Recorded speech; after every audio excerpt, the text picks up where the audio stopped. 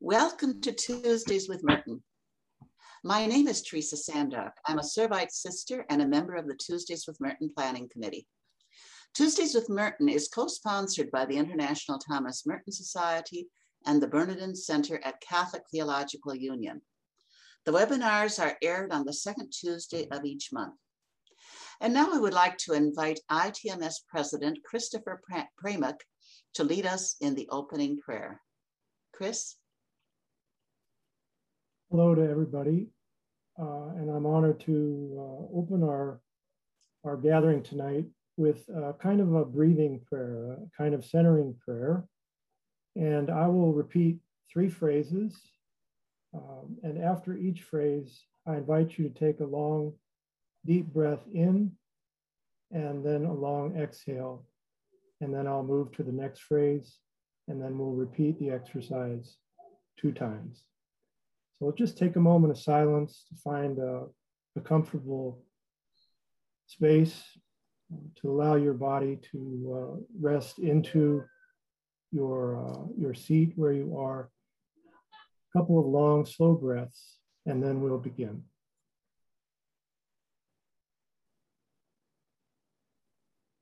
That I may see.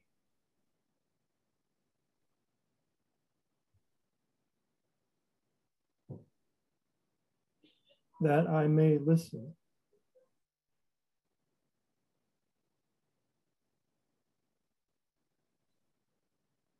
That I may hear.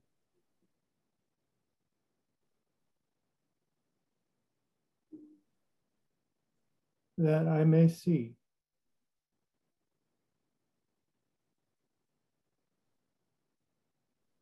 That I may listen.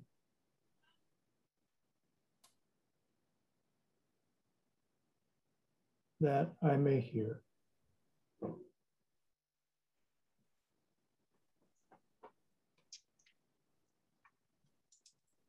Thank you. Thank you, Chris, for that lovely meditation. And now it is my pleasure to present to you Judith Valente, our speaker for this evening. Judith first began reading Thomas Merton in college shortly after beginning her career in journalism at the age of 21 at the Washington Post. She subsequently worked for the Wall Street Journal and was twice a finalist for the Pulitzer Prize in Journalism. She then covered religion as an on-air correspondent for PBS TV, where she reported on stories related to Thomas Merton. She is the author of 2 collections of poetry and several spirituality titles, including How to Live, What the Rule of St. Benedict Teaches Us About Happiness, Meaning, and Community, and The Art of Pausing, co-authored with Brother Paul Quenin of the Abbey of Gethsemani. She has a new book with Brother Paul coming out in November titled How to Be. A monk and a journalist reflect on living and dying, purpose and prayer, forgiveness and friendship, which includes correspondence they exchanged over the years on a variety of topics, both practical and spiritual. The book was inspired by Merton's own apostolate of letter writing. Judith is an oblate, that is a lay associate of the Benedictine Monastery of Mount St. Scholastica in Atchison, Kansas. She currently lives in central Illinois with her husband, Charles Reynard. Judith has served on the ITMS board for the past 4 years and is its newly elected vice president. And now here is Judith Valente speaking on why we still read and need Thomas Merton, a personal journey. Judith? Well, thank you so much. Thank you so much, Sister Teresa. And Chris, thank you for the beautiful breath prayer. I really appreciate that. It is truly an honor. I know people always say this, but it is an honor to be with you tonight and to have been asked by the ITMS to share a personal reflection on why we still need and read Thomas Merton. And it is especially humbling for me to follow so many distinguished Merton scholars and authors, including the one and only Jonathan Montaldo, Bonnie Thurston, Lynn Szabo, Chris Pramick, Christine Boshin, Jim Forrest, Father Dan Horan, just to name a few. Giants whom I look up to. I speak to you tonight, not as an expert or a scholar, but as a fellow traveler with all of you, at one with every person who has ever read Thomas Merton's writings and made for them a place in the heart. I'm going to share the screen now because I have some slides that I think you'll enjoy. I believe each one of us here tonight can probably remember the period in our lives, perhaps even the precise moment when we first discovered a monk named Thomas Merton.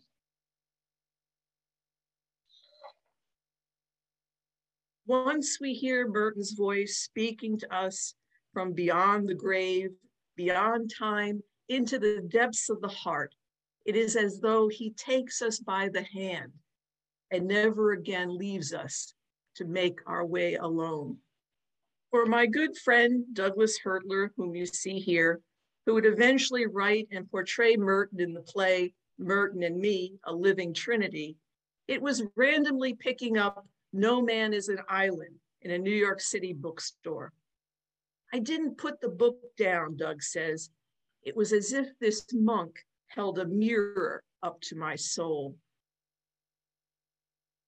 For my beloved mentor, Mike Brennan, Chicago ITMS chapter president, seen here behind some stonework in Merton's Hermitage, it was as a 19-year-old on retreat, hearing for the first time Merton's famous, "My Lord God, I have no idea where I am going" prayer. It was like a lightning bolt, Mike recalls, so different from the rote prayers I learned in Catholic grammar school. Another friend, Bob Raculia, who oversaw the Chicago Senecal Retreat Center for many years, first encountered Merton's writings in high school. If not for Merton, Bob says, I would either be a much more narrow parochial Catholic or more likely would have eventually abandoned Catholicism altogether. When I was in college, one of my classmates knew I was struggling to understand the stunning effect that the Vietnam War experience had on my older brother and older cousins who served in the military. My classmate loaned me Faith and Violence, but I wasn't ready for it. I wasn't ready for the depth and nuance of Merton's thinking on the Christian call to nonviolence. Not at that point, anyway. Fortunately, though, I was intrigued enough to begin reading Merton's autobiography, The Seven-Story Mountain. Truthfully, I did not have the experience of many others. It did not pierce me with life-changing spiritual insights. I had no intense desire to be lost in the secret of God's face, the line in the Seven-Story Mountain that had so moved James Finley, as he told us last January, that he decided to enter Merton's monastery. What absolutely grabbed hold of me was the elegance, urgency, and authenticity of Merton's writing. From the age of 4, I felt I had a call to be a writer. And here was someone who understood that yearning, who grasped that to write is to think, to live, even to pray, and who, like me, wanted to write a book in which, as he said, everything can go. He also put words on another great yearning steeping in my heart. Please pray for me to our Lord, that instead of merely writing something, I may be something, and indeed I might be fully what I ought to be.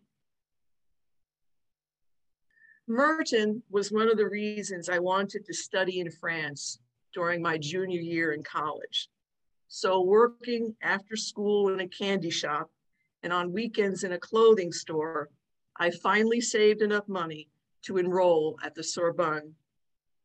I told one of my theology professors back home that I planned to visit all the places Merton had been in his early years in France: Prague, Montauban, Saint-Antonin. But the lure of Paris for a 19-year-old, not to mention a lack of funds, short-circuited those plans.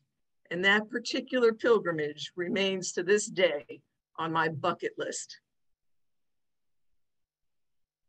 Still, the author of The 7-Storey Mountain was already tutoring me through his writing. He showed me that the best writers are like investigative reporters, exploring the well-lit and shadowy corners of the soul. In more intimate moments in his writing, Merton is haughty, self-indulgent, petulant, stubborn, and impatient. Not very good traits for a monk, but also searching, poetic, funny, self-deprecating, in love with God, but also eminently human. Perhaps the most valuable literary lesson he imparted is that when I make myself vulnerable in my writing, I give permission to others to see in my struggles the narrative of their own lives. Merton excelled at this.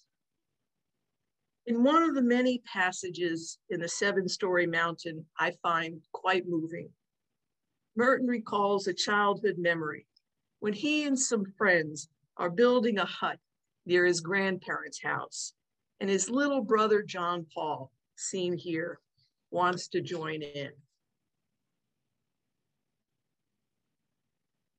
The picture I get of my brother is this little perplexed 5-year-old kid in short pants and a kind of leather jacket, standing quite still.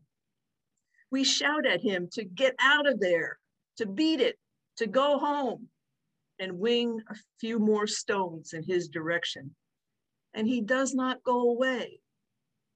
There he stands, not sobbing, but angry and offended and tremendously sad. He can't understand why this law of love is being so wildly and unjustly violated.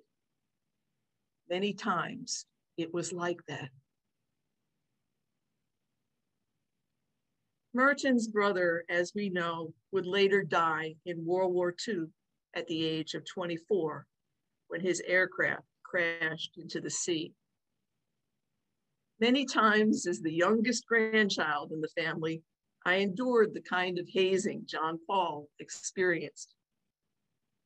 But this passage also makes me shudder to think how many times I have been like those older boys, lobbing metaphoric stones at others more needy and more vulnerable than I, those who needed my attention, thus wildly and unjustly violating the law of love.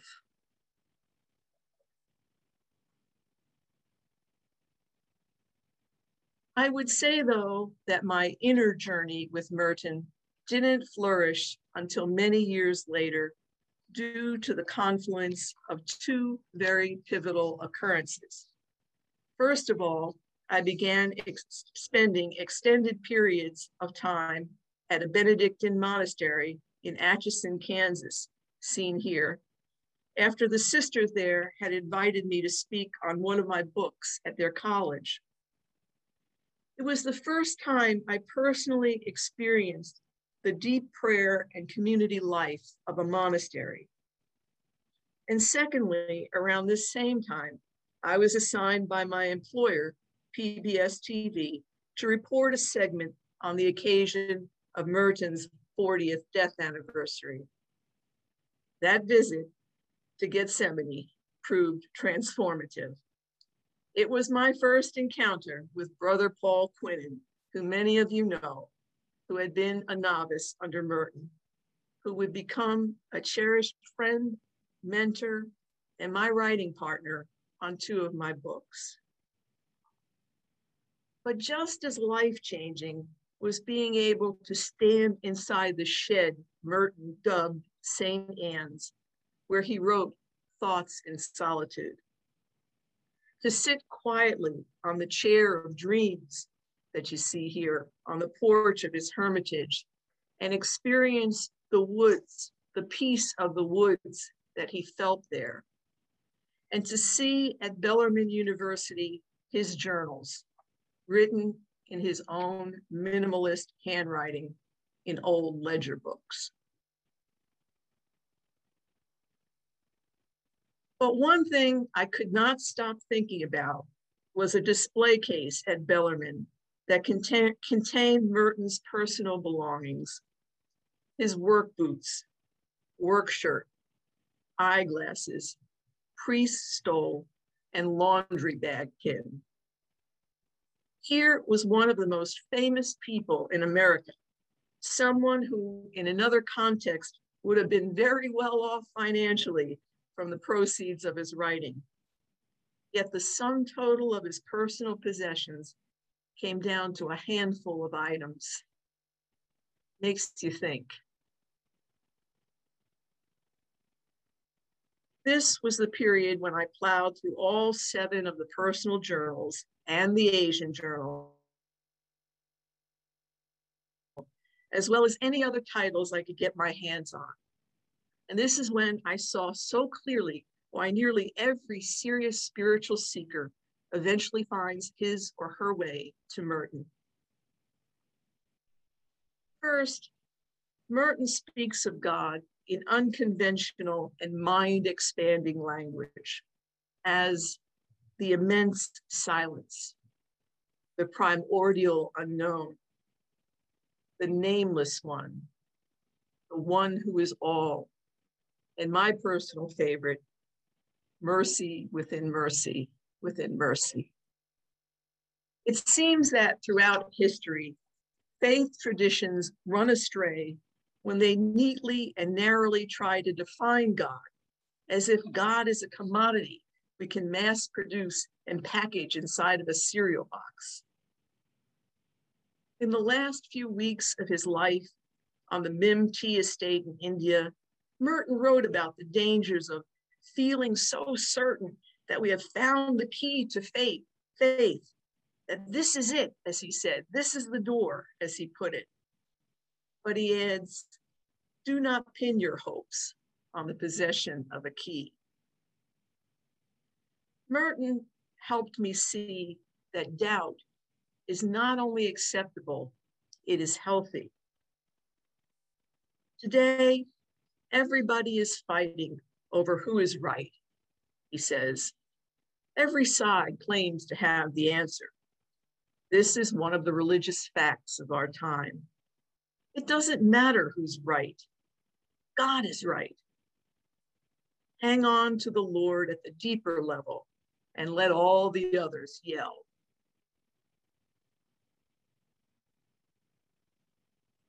I have never been particularly good at praying, but Merton deepened my understanding of prayer. He helped me see that the deepest prayer arises out of silence, and that daily life is the soil from which prayer is constantly springing.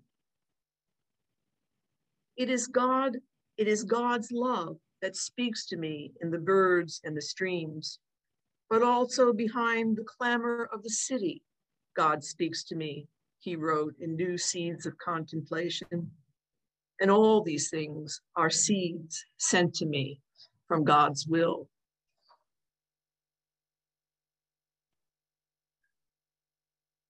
Merton taught me to find in nature a willing and companionable spiritual director. And I just love something he wrote to his friend, Sister Therese Lendfor, when she wrote to him seeking advice on strengthening her prayer life. His guidance was perfect for a rather imperfect prayer like me. And he wrote, Have you a garden or somewhere that you can walk in by yourself? Take a half an hour or 15 minutes a day and just walk up and down among the flower beds with the intention of offering up this walk as a meditation and prayer. Do not try to think about anything in particular. Our Lord is with you. The passage in which he defines his own prayer life is now so famous, mostly everyone here tonight can probably recite it by heart. What I wear is pants, what I do is live, how I pray is breathe. I often joke that I suffer from a dual diagnosis, workaholism and overachieverism. In this, Merton and I are soulmates. He produced an average of 2 books a year, wrote 20,000 letters, and joked that editors thought he secreted articles like perspiration. Yet Merton also understood that overwork is a form of violence, a violence we do to ourselves by running on a continuous mouse wheel, as so many of us do. There are times, he wrote, when in order to keep ourselves in existence at all, we simply have to sit back for a while and do nothing. And for a person who has let himself be drowned completely out of himself by activity, nothing is more difficult than to sit still and rest and do nothing at all. It is the most courageous act one can perform, and it is often quite beyond our power. Thoughts in Solitude. When I wrote for the Washington Post and later the Wall Street Journal, it was a given that you came into the office on your weekends. In fact, it was frowned upon by your editors if you didn't. But when we engage in perpetual motion, our line of vision becomes increasingly constricted. It is easy to fall prey to what Merton calls useless care, which binds us in emotional chains just as surely as if we were bound in physical shackles. Merton's final talk to his novices as their spiritual director, A Life Free from Care, has come to mean a great deal to me. What is it that makes the world so opaque? Merton asks. It is care. And what is love? What happens in love is that each person forgets himself or herself. This is what God asks of us, to live in such a way that we don't have to think about ourselves. God will think of us. So you are no longer worrying, you just live.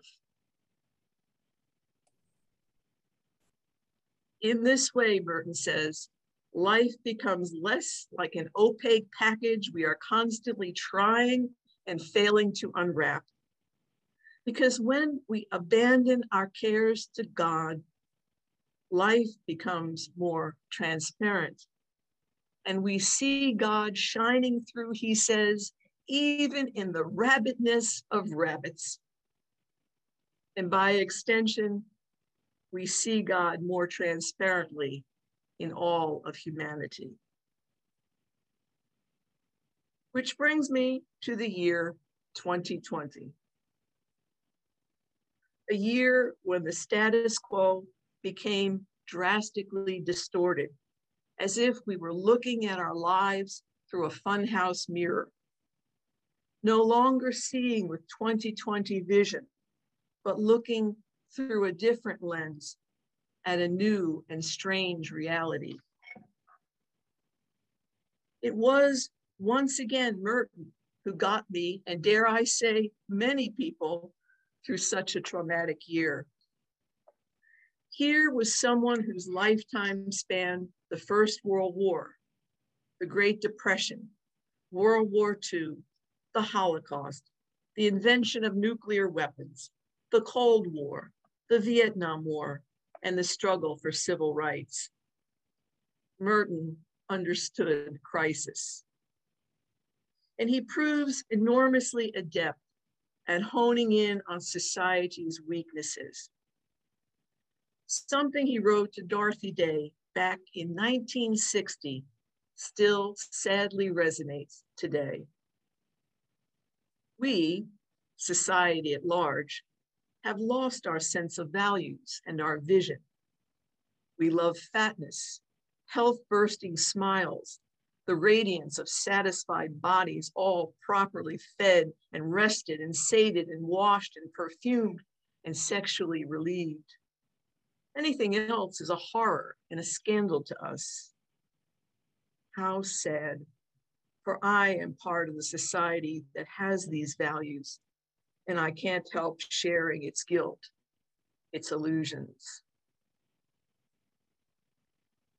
When I read that passage, I can't help but think of the armed protesters who showed up at some state capitals last spring in the midst of the pandemic to demand the opening of schools and businesses.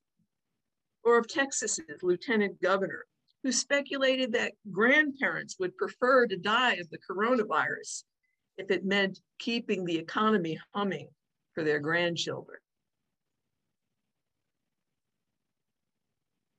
We now know that the Trump administration hid what it knew early on about the deadly nature of the coronavirus. And still today, high-profile people in media and politics, and even some medical personnel continue to spread misinformation about the virus and vaccines. And some have even tried to rewrite what transpired at the US Capitol on January 6th, excuse me, something the whole world saw unfold on TV. Here's Merton back in 1968. I think the most dangerous thing in the world is the stupidity and moral blindness of the American leaders today. They are blindly and absurdly convinced of their moral rightness, he writes, and they think that anything they do is in some way perfectly justified merely because they feel they have good intentions. Words that unfortunately still ring true today. Still, Merton being Merton, he does not leave us to drown in despair. His witness to silence and solitude, his appreciation of nature spoke to the monk-like existence we were experiencing. The slowing down, unplugging, staying in our cells, so to speak, even if it was something we wouldn't have chosen for ourselves. I think Merton would agree with a friend of mine who urged everyone to look upon the pandemic as a time for pan-deepening. Imagine a man or group of people who alone or together in a quiet place simply sit for an hour or half an hour in silence. They do not pray aloud. They do not have books or papers in their hands. They simply enter into themselves, not in order to examine, organize, or plan, but simply in order to be. From Creative Silence. Merton has also helped me make sense of another current challenge. As if a worldwide pandemic were not enough crisis, we face another urgency in our country, the ugly undercurrent of racism, which overflowed last summer. Now, Father Brian Massingale spoke eloquently to our society in March on these matters. As a white woman, I cannot speak with the same authority. I will attempt only to speak from the heart of how Merton helped me arrive at some clarity on this complex issue. It came in something Merton wrote in 1964 to the African-American tenor Robert Lawrence Williams, who wanted to put Merton's freedom poems to music. What Merton wrote back to him, for me, defines the fundamental issue for white Americans still today. The big problem you run into in dealing with white people, Merton wrote, is that they aren't Black. And because they don't know what it feels like, and they are not able to enter into the experience except abstractly. Hence, they may have good intentions, but these will lead to nowhere or will peter out. In his talk to us in March, Father Massengale said white Americans need to pause. They need to pause and listen to what Black Americans have to say, not judging, not condemning certain actions, not suggesting alternatives, but listening, being present. It is astounding to go back and read Merton's series of essays, Letters to a White Liberal, written in 1963. One cannot help thinking that here we are, some 60 years later, still grappling with some of the same challenges. Merton saw racial inequality not only as a burden borne by people of color, but as a cancer eroding the souls of white Americans. Pretty potent words. But what's important to remember is that Merton saw this as a moment for grace. The question to ask ourselves, he said, is not what is going to happen in our country, but what are we going to do? Otherwise, he said, the moment of grace will pass without effect. Merton didn't get everything right about race, as Father Massengale pointed out in his talk, but he got a lot right.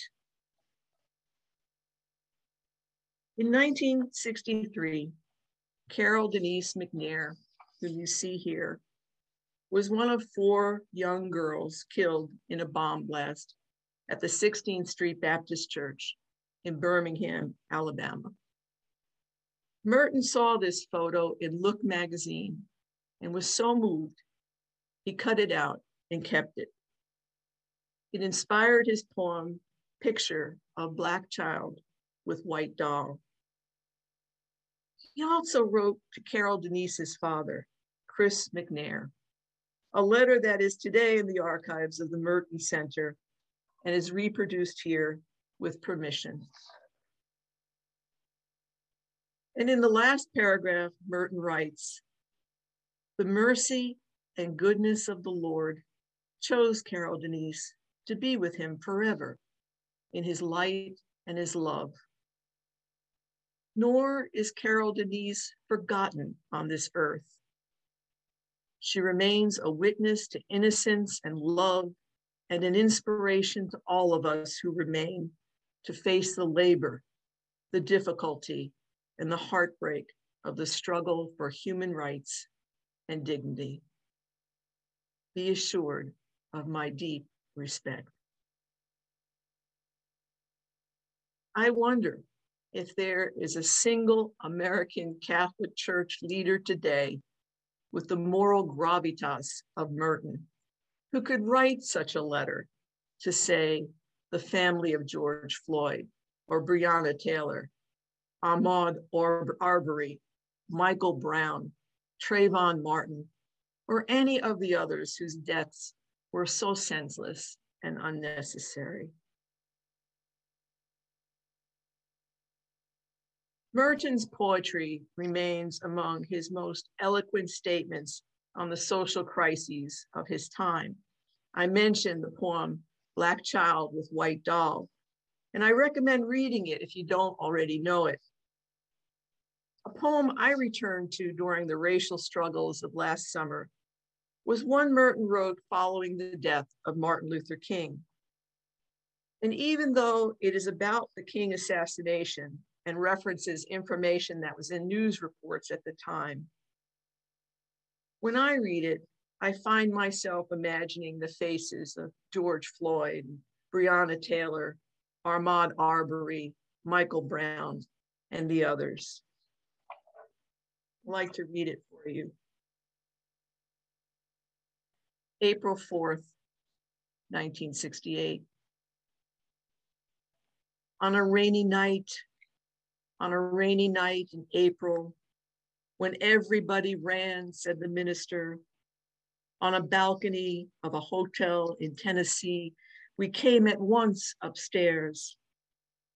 On a rainy night in April, when the shot was fired, said the minister, we came at once upstairs and found him lying after the tornado on the balcony. We came at once upstairs. On a rainy night, he was our hope, and we found a tornado, said the minister, and a well-dressed white man, said the minister, dropped the telescopic storm. And he ran, the well-dressed minister of death. He ran away, said the minister. And on the balcony, we found everybody dying.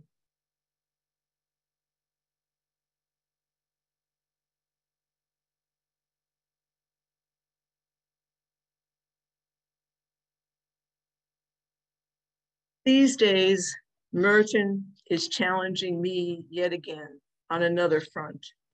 And this will perhaps represent the next leg of his and my interior journey together.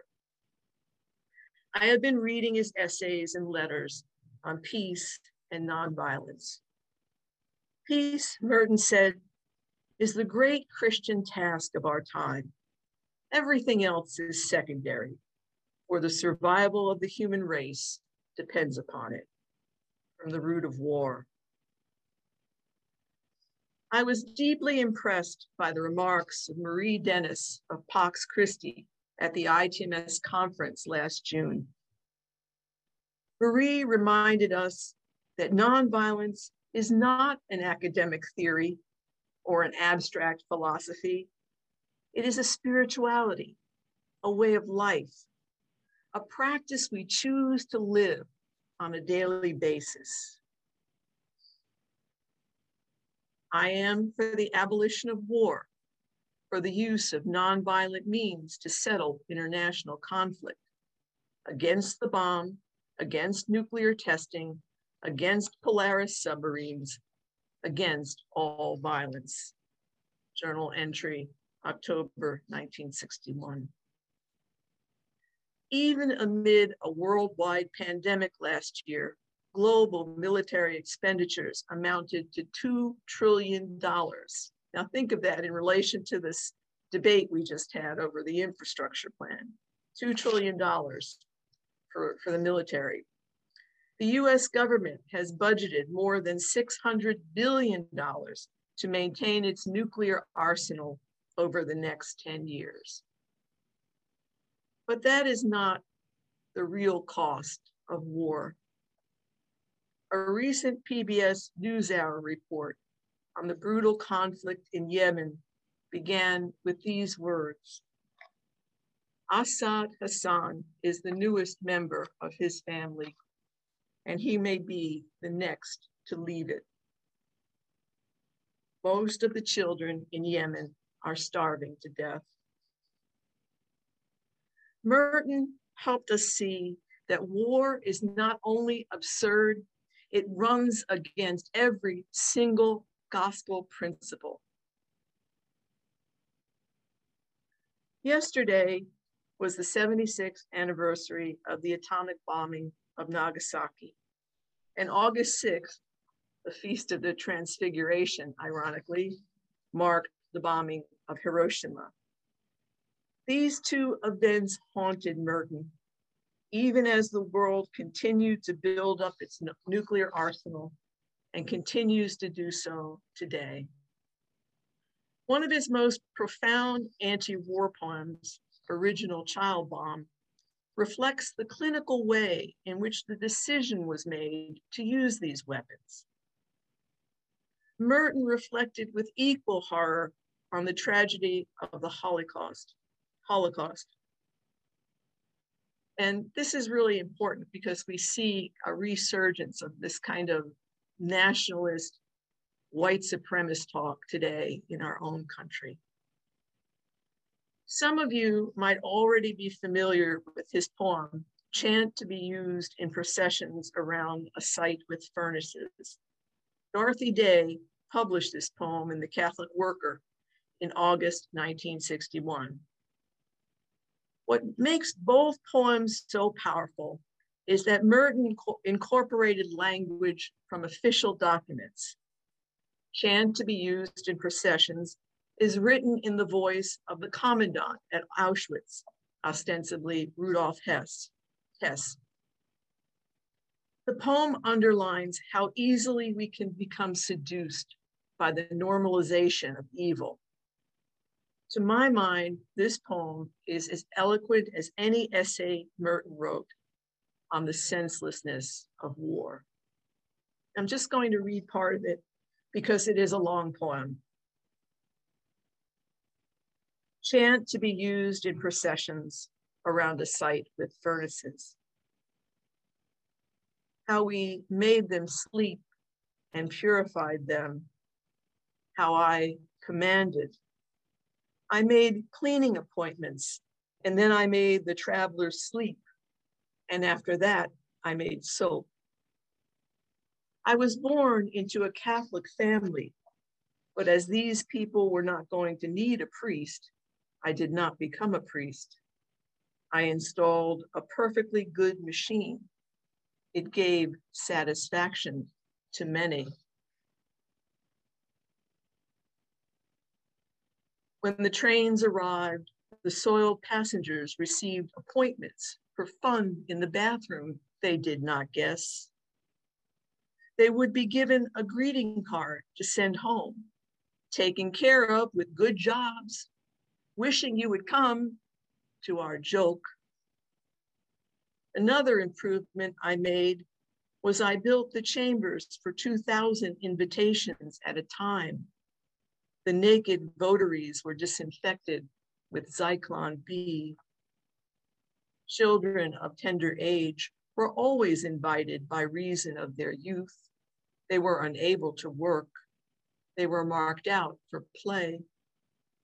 They were washed like the others and more than the others.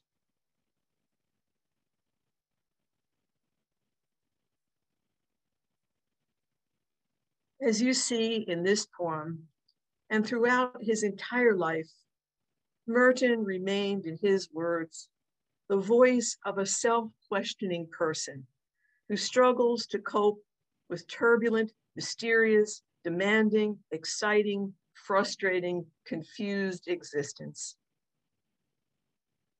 Though he found much to criticize in society and even in himself, he never stopped believing in the strength of hope. He was, after all, steeped in the Trappist tradition and in the monastic rule of Saint Benedict, which instructs us to never lose hope in the mercy of God.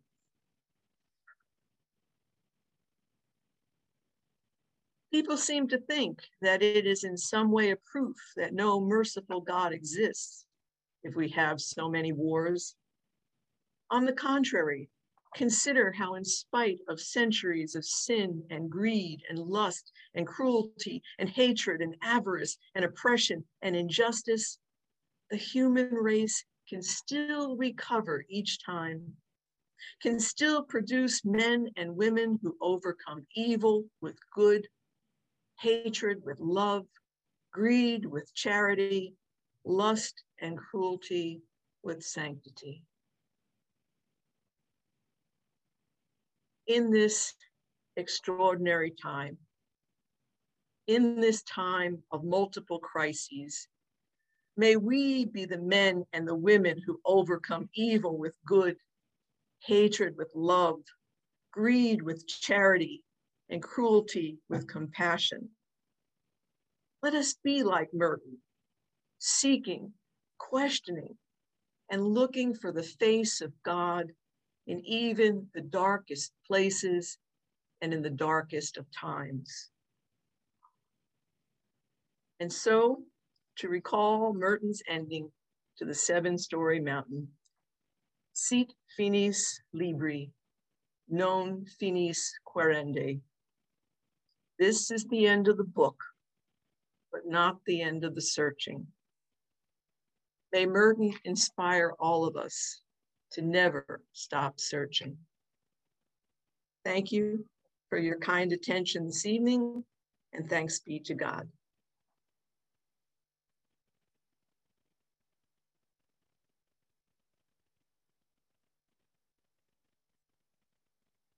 Well, you've heard from me now. I'm going to stop sharing the screen. There we go. We'd like to hear from you. We'd like to make it a conversation, and Alan will help with this, and Peter Cunningham and Teresa. And we'd love to hear from you, either in the chat or if you raise your hand using the reactions button, some of the passages that may have touched your life from Merton, or something you came across in Merton that may have transformed your insights into something. So we'd love to hear from some of you. Thank you, Judy. It was a wonderful presentation.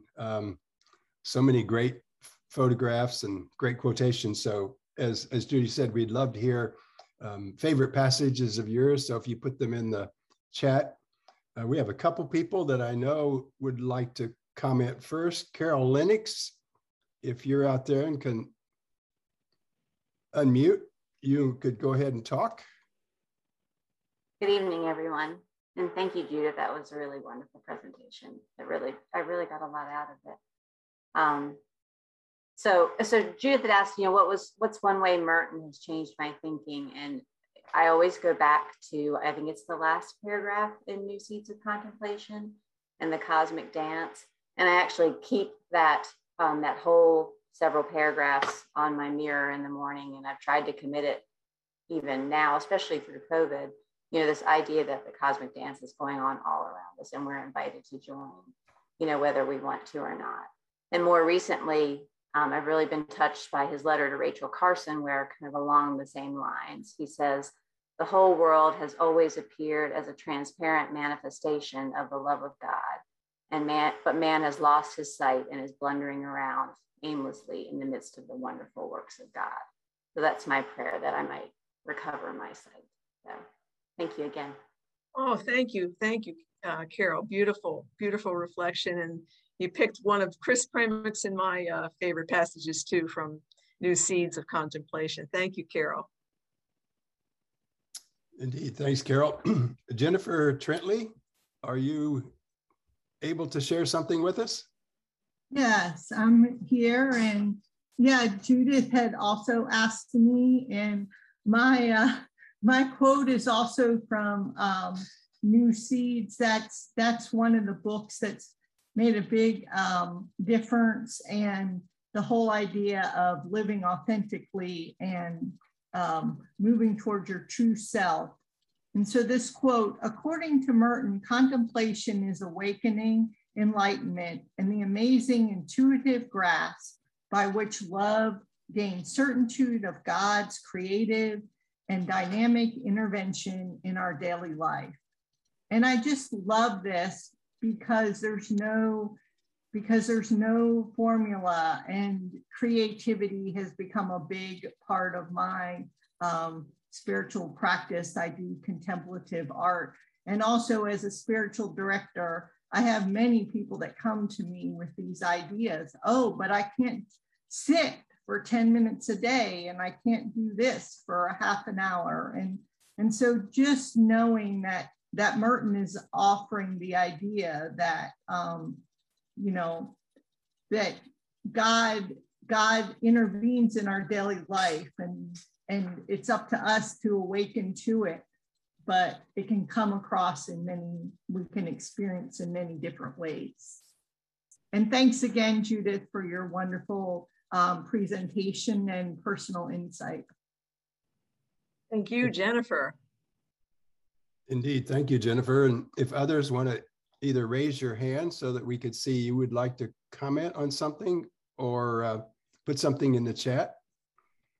And in the meantime, maybe, Judy, I could ask a follow-up question. You said so much that I'd love to hear you elaborate on, but one of the ideas, I've never heard of it, is this pan deepening. Yeah. What a wonderful word and alternative to pandemic. So be intrigued how that word has made you think about things and perhaps line up with the future in a new way. Yeah, well, I can't take credit for it. It was the spiritual director at the Prairie Woods Retreat Center who actually came up with that. And I put it in one of my blogs, and now other people have picked up on it. Michael Croth, who I think is on this call, he put it in his blog. And but yeah, I think it refers to this going back more interiorly, that we had this, those of us who took that opportunity. As I said, there was the gang at the Capitals who didn't quite see it that way, that this was a time of pan deepening. But for many of us, you know, it was really a chance to deepen our interior life, reconnect with nature, reconnect with my neighbors. I mean, I met people in my neighborhood that I didn't even know existed because I had to be in my cell for those many months.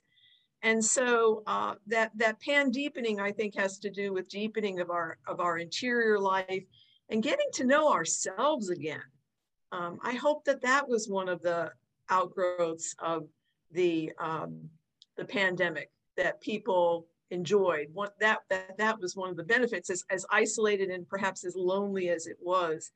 And it's interesting, you know, Merton's writings really change when he goes to live in the Hermitage for full time, and that deep connection with nature really changes him. So he underwent his pan deepening. Another thing I'd love to hear you comment a bit on, you've been doing Merton for quite a long time now. What is it about Merton that sustains you and is likely to sustain you through the rest of your life?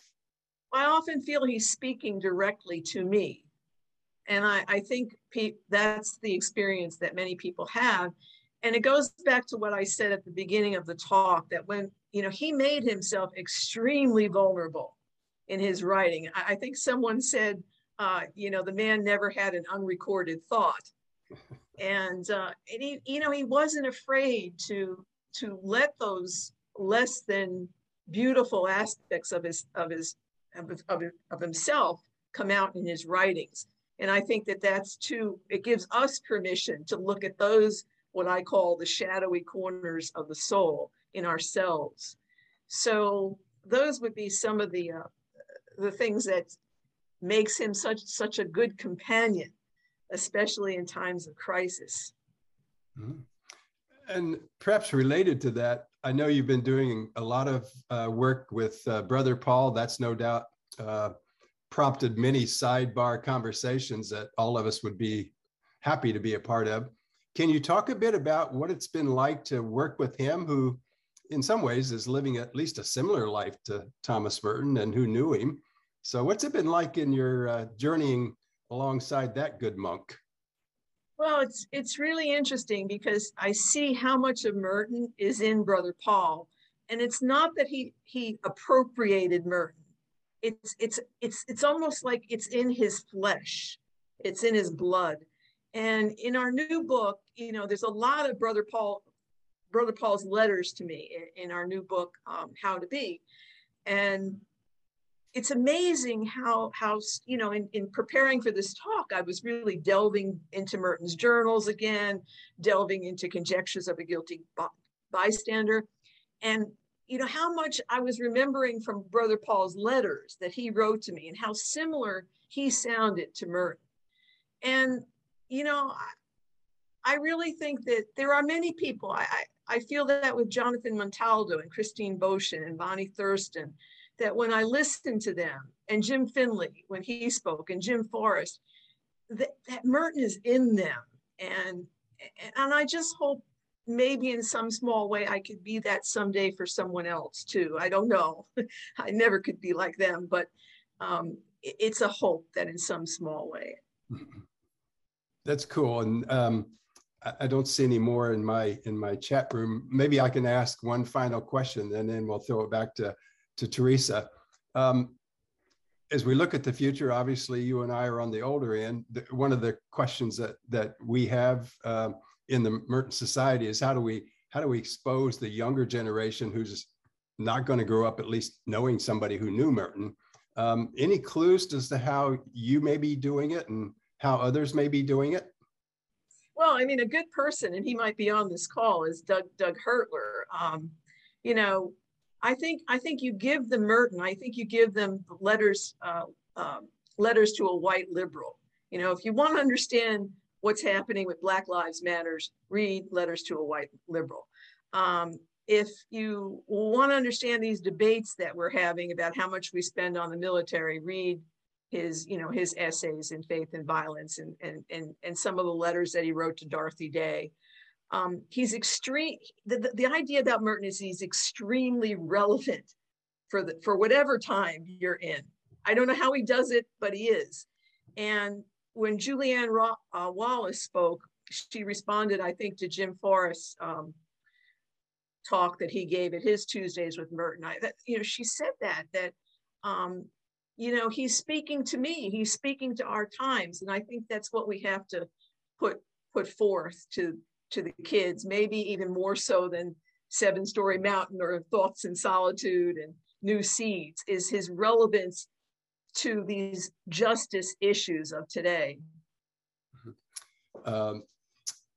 Sorry, Teresa, I'd like to ask one more because Chris Pramuk has asked a question of us that I'd love to hear you talk about. He's interested in you sharing a bit more about your friendship with Brother Paul, and particularly how has the letter writing, as it was with Merton, deepened and broadened your own relationship with God? Yeah, well, a lot of it, okay, those are two questions. I think Brother Paul and I connected on poetry because although, I've been a journalist professionally, poetry was always my first love. It was my first love as a writer. And I've published 2 collections of poetry, and Brother Paul and I connected on that level. And our first book was a series of poems and reflections, The Art of Pausing. I have to tell you, it's unbelievable the letters that Paul wrote to me, talking about things, his ideas about what is the resurrection, his ideas about meditation, contemplation. It's really hard to just summarize in a few sentences, but it's very profound, the things that he wrote to me in those letters, and things that I have to read and reread because there's so much to them. And one of the reasons we wanted to publish these letters is because people like Brother Paul won't exist in a few years. The man is 79 years old, arrived at the monastery when he was 17. He's had 60 plus years of contemplation. There just aren't, people are not entering at that age anymore, and they're not spending that many years in monastic life. So I wanted some vehicle to get that wisdom down, to preserve that wisdom. And, letter writing was the vehicle that we chose. And I say to myself, when I just reread the book, I had to reread it in its final proof. And I said, Brother Paul carries this book, not me, Brother Paul. There's a long tradition of letter writing within the Christian tradition. I would agree with Bonnie Thurston that somehow Merton's in you too, Judy. So thank you so much. And Teresa, are you still here with us? Ready I to am. take it over? Yes. All right. I am still here. I warned Ellen that I might not be because there's a violent thunderstorm going on outside my window. I want to thank Judith for your powerful words coupled with those very powerful images. And you now very deservedly joined the gallery of luminary presenters on Tuesday with Merton. So thanks, Judith, for your presentation. I also want to extend a special thanks to Peter Cunningham and the Bernardin Center at Catholic Theological Union for providing the Zoom platform and technical support for Tuesdays with Merton. Peter has given so generously of his time and talent since we launched Tuesdays with Merton a year ago in August, and we are so grateful for your service, Peter. Beginning next month, the Center for Spirituality at St. Mary's College in Notre Dame, Indiana, will be our co-sponsor and provide technical support. I want to thank Franciscan Father Dan Horan. He's a member of our planning committee and the new director of St. Mary's Center for Spirituality, who assists Peter during these Tuesdays with Merton presentations. And then, of course, Ellen Cope for so skillfully moderating the questions. Bob Grip, who posts the webinars on YouTube, and Mark Mead, who makes them available as podcasts. So if you ever miss Tuesdays with Merton, you can just go to merton.org ITMS, and there you will find links to the YouTube and podcasts. If you're not already a member of the International Thomas Merton Society, you might want to consider joining. And we invite you to join going to that same website, merton.org/ITMS. I am delighted to announce that next month's speaker will be Sophronia Scott. Sophronia is the winner of this year's ITMS Louis Award for her book, The Seeker and the Monk, Everyday Conversations with Thomas Merton.